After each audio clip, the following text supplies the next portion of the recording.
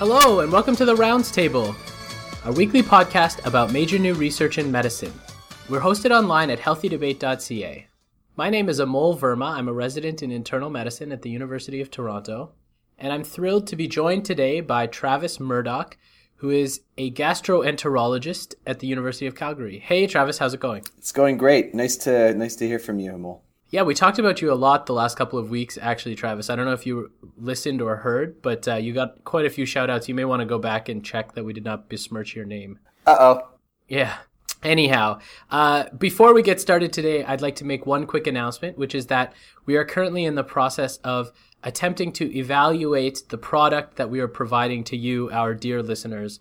And so we would be very grateful if you could take 5 minutes out of your day, go to healthydebate.ca, and then please fill out our evaluation survey. That would be very, very helpful. Okay, so today, Travis and I are going to be talking about, first, whole exome sequencing, and then secondly, about devices for left atrial appendage closure. And does this spell the end of blood thinners to prevent stroke?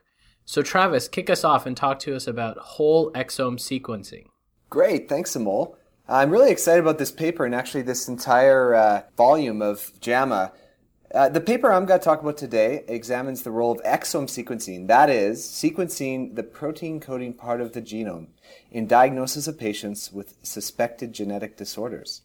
Now, this was a clinical series of 2,000 patients. It's published in JAMA on the 18th of October, 2014. And as I mentioned, was a clinical series of 2,000 patients referred for suspected genetic disorders. And there was a variety of different disorders, neurologic plus other organs, patients who had specific neurological findings such as seizures or ataxia, and then patients who had suspected non-neurologic disorders. And they describe a diagnosis rate in 25% of patients. This was largely pediatric patients, and they describe it using this technique of exome sequencing. Now, to those of you who aren't familiar with this, the exome is about 1% of the genome, and we think that it's some of the most important bits of the genome because it's the part that ends up coding for proteins. What's especially interesting is that 58% of the mutations found were novel, so not previously described. And furthermore, 30% of the diagnoses were made in genes that have only been discovered as causes of genetic disorders since 2011. So it really harkens to the explosion of new information that's been produced by genetic medicine. What do you think, Amol?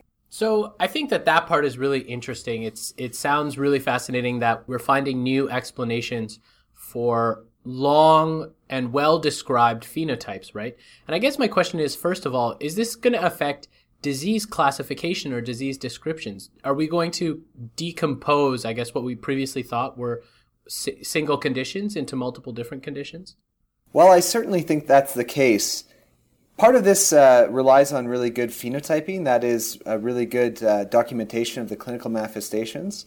But certainly we're starting to recognize that some diseases that we would classify together based on an end clinical manifestation that's sometimes, vague. So even something like ataxia could be caused by a number of different issues with the neurological system or a number of different genes. So I certainly think that we're going to end up with a lot more different conditions.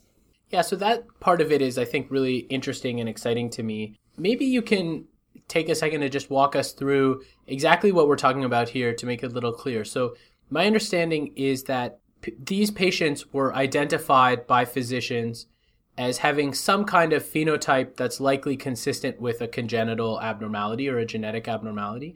And then they were referred to special clinics, and then they had whole exome sequencing done. Can you tell me, how is this different from the kinds of genetic testing we would have done previously? Sure. So I think the major difference is that previous to this, we would use largely what's called a candidate gene approach, which is where you take known genes that are known to cause a genetic syndrome, and you take a patient that has symptoms that would be consistent, or symptoms and signs that are consistent with that, and then you sequence only specific genes. Now, it gets even more complicated than that because in some cases you're only looking for known mutations in specific genes. And as you could imagine, many of these rare conditions are caused by rare genetic variants. And so by looking for only those that are known, those specific variants in genes, we miss out on a lot of potential mutations that are deleterious. Okay, that makes a lot of sense. And so I guess my next question is, have there been any examples of how this has been really successful or pointed to a really important finding? Certainly in a few different ways. Now, this is a good example of it being used in the clinical setting, but exome sequencing has really become a central method that people are using for gene discovery, both in rare conditions as well as in more common conditions. And, there's a number of examples of this. One in particular, a colleague of mine is involved in at Toronto Hospital for Sick Children is looking at patients who have very early onset inflammatory bowel disease. So in that case, they've actually found a number of genes that are involved in both in the pathogenesis likely of inflammatory bowel disease, but severe sort of loss of function mutations or significant mutations can cause early onset disease. So it's that particular methodology can be beneficial both to understand these patients with rare phenotypes or rare manifestations, but likely will also inform our understanding of the disease in a greater way. Interesting. So, Travis, help me understand here where the current clinical application is. So for these patients who were referred to their molecular genetics or medical genetics clinic, how does this help improve their care today? Or are we talking all about sort of future possibilities? Well, I think that's really a value statement in many cases because lots of these conditions, unfortunately, we don't have treatment for. So the question is whether or not knowing what causes disease in an individual is of value. And I think that in many cases, it's of value to the family in terms of family planning. It's also potentially valuable for future treatments. Now, there are certain diseases that are rare and that, for instance, Fabry's disease, which they found in a patient, where you can give supplementation and prevent the disease from worsening. So it's certainly actionable in many patients, but in some it more relates to prognostication, to family planning, and to the idea that knowing is better than not knowing, I guess. Yeah, I guess so. Help me understand, in this patient population, they did molecular testing or did the whole exome sequencing for all of the patients, and for about a quarter they were able to find a molecular diagnosis. Is that correct? Yeah, that's correct. And if you split it up, it was about 50% of the patients that had what we call an autosomal dominant, so a dominant mutation. So they had one copy of that deleterious genetic defect. And about 35% it was autosomal recessive, and then there's obviously X-linked. If you go back to your first-year genetics course. Yeah, so well, I guess going back to my first-year genetics course, that brings up two questions. First is, because many first-year genetics students can come to a diagnosis of differentiating between autosomal dominance, autosomal recessive, X-linked inheritance patterns, why does knowing the exome actually improve your clinical management if none of the genes are actionable? So I guess that's my first question. And then my second question is, were most of the genes that they found actually diseases that were associated with classical Mendelian inheritance? Or were they sort of more complicated inheritance patterns where it would be difficult to elucidate the inheritance, and so knowing the gene actually helps? Well, to answer your first question, I guess the inheritance pattern can only really be done in retrospect. So if you had a family that who had, say, 4 or 5 children, and then you know that one of them developed the disease, then you can go back and say, well, this is likely a recessive pattern, or you have multiple generations. Now, some of these mutations may be new mutations in one generation, and so it does let us understand, I guess, inheritance patterns moving forward from that regard. Now, to answer your second question, I guess I can partially answer it by saying that one of the particularly interesting findings was one of mosaicism. Now, with this new high throughput sequencing technology, you actually end up sequencing parts of the genome multiple times, say up to 50 times in some cases. And so you can get better resolution by doing that, both of areas of the genome that you're looking at, because there's errors whenever you sequence it, but also potentially for mosaicism. So that's when you have one individual has multiple different genetic makeups, and they did demonstrate that in 5 of the patients. So I think that was a particularly interesting finding that they wouldn't have found this, say, even 5-10 years ago if we didn't have the high throughput sequencing that we have now. Okay, great, Travis. Thanks for, as always, providing us a window into sort of the cutting edge of medical science. And it certainly sounds like whole exome sequencing could have a number of potential implications. And I guess we talked about it in the context of genetic diseases or congenital conditions, but presumably there's applications outside of this world, perhaps in the chronic disease world? I definitely think so. There's actually a few papers coming out on cardiovascular disease, for instance. So I think it's going to be quite a fruitful area in the next 5 years. Okay, thanks, Travis. So let's change gears. So I want to talk about the results, the long-term results of the PROTECT-AF trial, which were recently published in JAMA. And this study is a long-term follow-up of a randomized controlled trial, which showed that left atrial appendage closure devices are superior to warfarin in preventing strokes in patients with atrial fibrillation. So let's unpack that.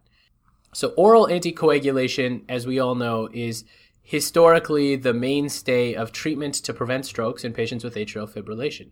And what we also know is that strokes in patients with atrial fibrillation often originate in a particular portion of the heart, and that's the left atrial appendage, a small outpouching of the left atrium in which blood clots form, which provides a source of the clots that then end up causing strokes. So a few years ago now, people came up with the idea of, instead of systemically anticoagulating people, what if we just close the appendage where the clots most frequently form? So the original PROTECT-AF trial, one of the first trials studying these devices, was published in 2009, and it showed that closing the left atrial appendage was non-inferior to warfarin in preventing strokes in patients with non-valvular AFib and who had a CHAD score of at least 1, so who would meet indications for anticoagulation. Despite that, there remained some doubt about the initial results, in part because of early complications from the procedure and because of a wide non-inferiority margin that was initially set. And so this study is the long-term follow-up to that trial to try to dispel some of those doubts. So this was an unblinded, randomized study of 700 patients at 59 centers, largely in the United States, but also in Europe. 463 patients were randomized to receive a device and 245 to the warfarin group. The trial was designed to test whether the device is non-inferior to warfarin, but they also defined a criterion to demonstrate superiority. And the primary outcome was a composite of stroke, systemic embolism, or cardiovascular death. What they found in the 4-year follow-up that they report here is that there were fewer events in the device group. So in the device group, 8% of the patients had a primary event, whereas in the warfarin group, 14% had a primary event. So this is an absolute risk reduction of 6%, meaning a number needed to treat of approximately between 15 and 20 patients to avoid one event of either stroke, systemic blood clot, or cardiovascular death. This finding met the criteria for both non-inferiority and superiority. So what do you think, Travis? Well, I think it's really it's a very interesting study, and in particular, not to sound too much like Kuhn, but it's a bit of a paradigm shift, right? It's a different way of looking at a problem, and I mean, if you look over the past 5 years, there's been a lot of leaps forward in terms of oral anticoagulants. But I think this is a really interesting way of looking at this issue. So, and I'm surprised by actually how great the results are. Yeah, I think so too. I mean, I think that two things give me pause. So the first is that obviously this is a very impressive finding. And, if this is in fact to be believed, this could represent a marked shift in the way we care for patients with atrial fibrillation. The thing that sort of, tugs at my brain a little bit is, if this is the case, why have we not seen it disseminated into practice more rapidly and more widely? That's a good point. Do you think there's technical issues or do you mean availability of this in certain centers and not others? I mean, I've not seen it being used in Canada personally, but yeah. So this is I think that's an important point. There's a few really important points. So one is, I think it's impressive. This trial was conducted at 59 centers. So that speaks to the generalizability of the procedure. Having said that, in Toronto, I only know of 2 physicians. Maybe there's a couple more, but there's a handful of physicians who can actually do this procedure. And it is pretty involved. So they have this self-expanding device that has like a nickel titanium frame and a polyester covering, and you implant it threaded up into the left atrial appendage. The thing that's interesting is then you need to do 2 things. So first is that patients who get the device need to go on anticoagulation for 45 days, a combination of aspirin and Coumadin in these patients, in order to allow the device to properly implant and endothelialize. So there's a short term where all the patients get anticoagulated. But then what you need to do is, in this trial at least, what they did was they performed a transesophageal echo to make sure that there was no clot on the device and that the device was properly sealed. And they performed this a number of times after the device was implanted. And only if both of those criteria were met, no clot and the device properly sealed, would they stop the warfarin for patients. And about 10 to 15% of the patients actually stayed on warfarin for the duration of the trial because they didn't meet those criteria. Right, I see. Now, that sounds pretty involved. I guess the question is this going to be cost effective versus something like warfarin, or maybe more importantly, some of the newer oral anticoagulants that they didn't examine in the study? Yeah, that's right. So we've looked into this, and there's a few papers about this. Compared to warfarin, it does seem like the papers about this suggest that it's cost effective. And I think you have some of the numbers at your fingertips, right? Yeah, actually, I was looking this up a bit earlier. There's a paper from Sunnybrook by Singh and colleagues, and they suggest that it is cost effective. What they looked at the average discounted lifetime cost, and they found it was $21,000 about for patients on warfarin, $25,000 and change for patients taking dabigatran, and $27,000 for this procedure. So they found that the quality adjusted life years were pretty similar between the 3, but so they suggested that it was likely to be cost effective. I guess to wrap up, do you think that this is ready for prime time, or? I mean, I think that's the $1 million question, or I suppose if you're Boston Scientific, the $1 billion question potentially. I think we'll start to see whether this makes its way into practice. There are concerns about, as you say, the generalizability of this. And if you just imagine the number of patients with atrial fibrillation, what is the feasibility of having all of those patients undergo an interventional cardiological procedure when, the capacity is obviously nowhere near there in the system right now? So I can't imagine this being widely disseminated, anytime soon, but certainly perhaps for certain patients. Right, yeah.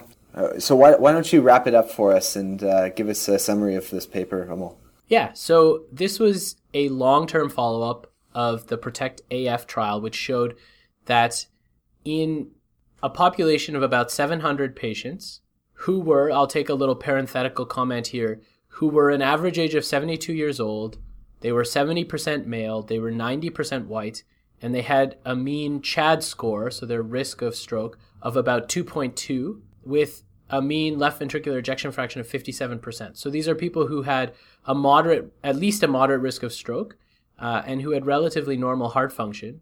In this patient population, the use of a left atrial appendage closure device at 4 years was shown to be superior to warfarin in preventing strokes. So as always, let's move on, Travis, and let's wrap up our episode today by our good stuff segment. So what has caught your eye from the world of medicine this week? So I'm going to talk briefly about a really interesting paper, or rather editorial in Nature, published in late November. And it talks about the fact that over the past 2 years, journals have been forced to retract more than 110 papers because they were actually reviewed by the submitting author. Now, it's a bit shocking, but you can imagine how people could be nefarious and on the internet and using digital means. So one example they talk about in the paper was this 14-month investigation by publishers and the National Pingtung University of Education in Taiwan, which ultimately revealed that one of the authors had set up multiple accounts using Scholar One. I don't know if any of our listeners have used this. I'm sure some have. So he set up multiple accounts under different names, and then when he was submitting papers, he would suggest these names as reviewers. And he actually used this to successfully submit over 60 publications. And it was a pretty big deal because he'd also used the Minister of Education in Taiwan as a co-author without his consent, and the minister actually ended up resigning as well. So I think it's an interesting read, and hopefully you don't get any bad ideas from it. When you say bad, I think that's a bit of a value judgment, Good Travis. Good point, Amol. Okay.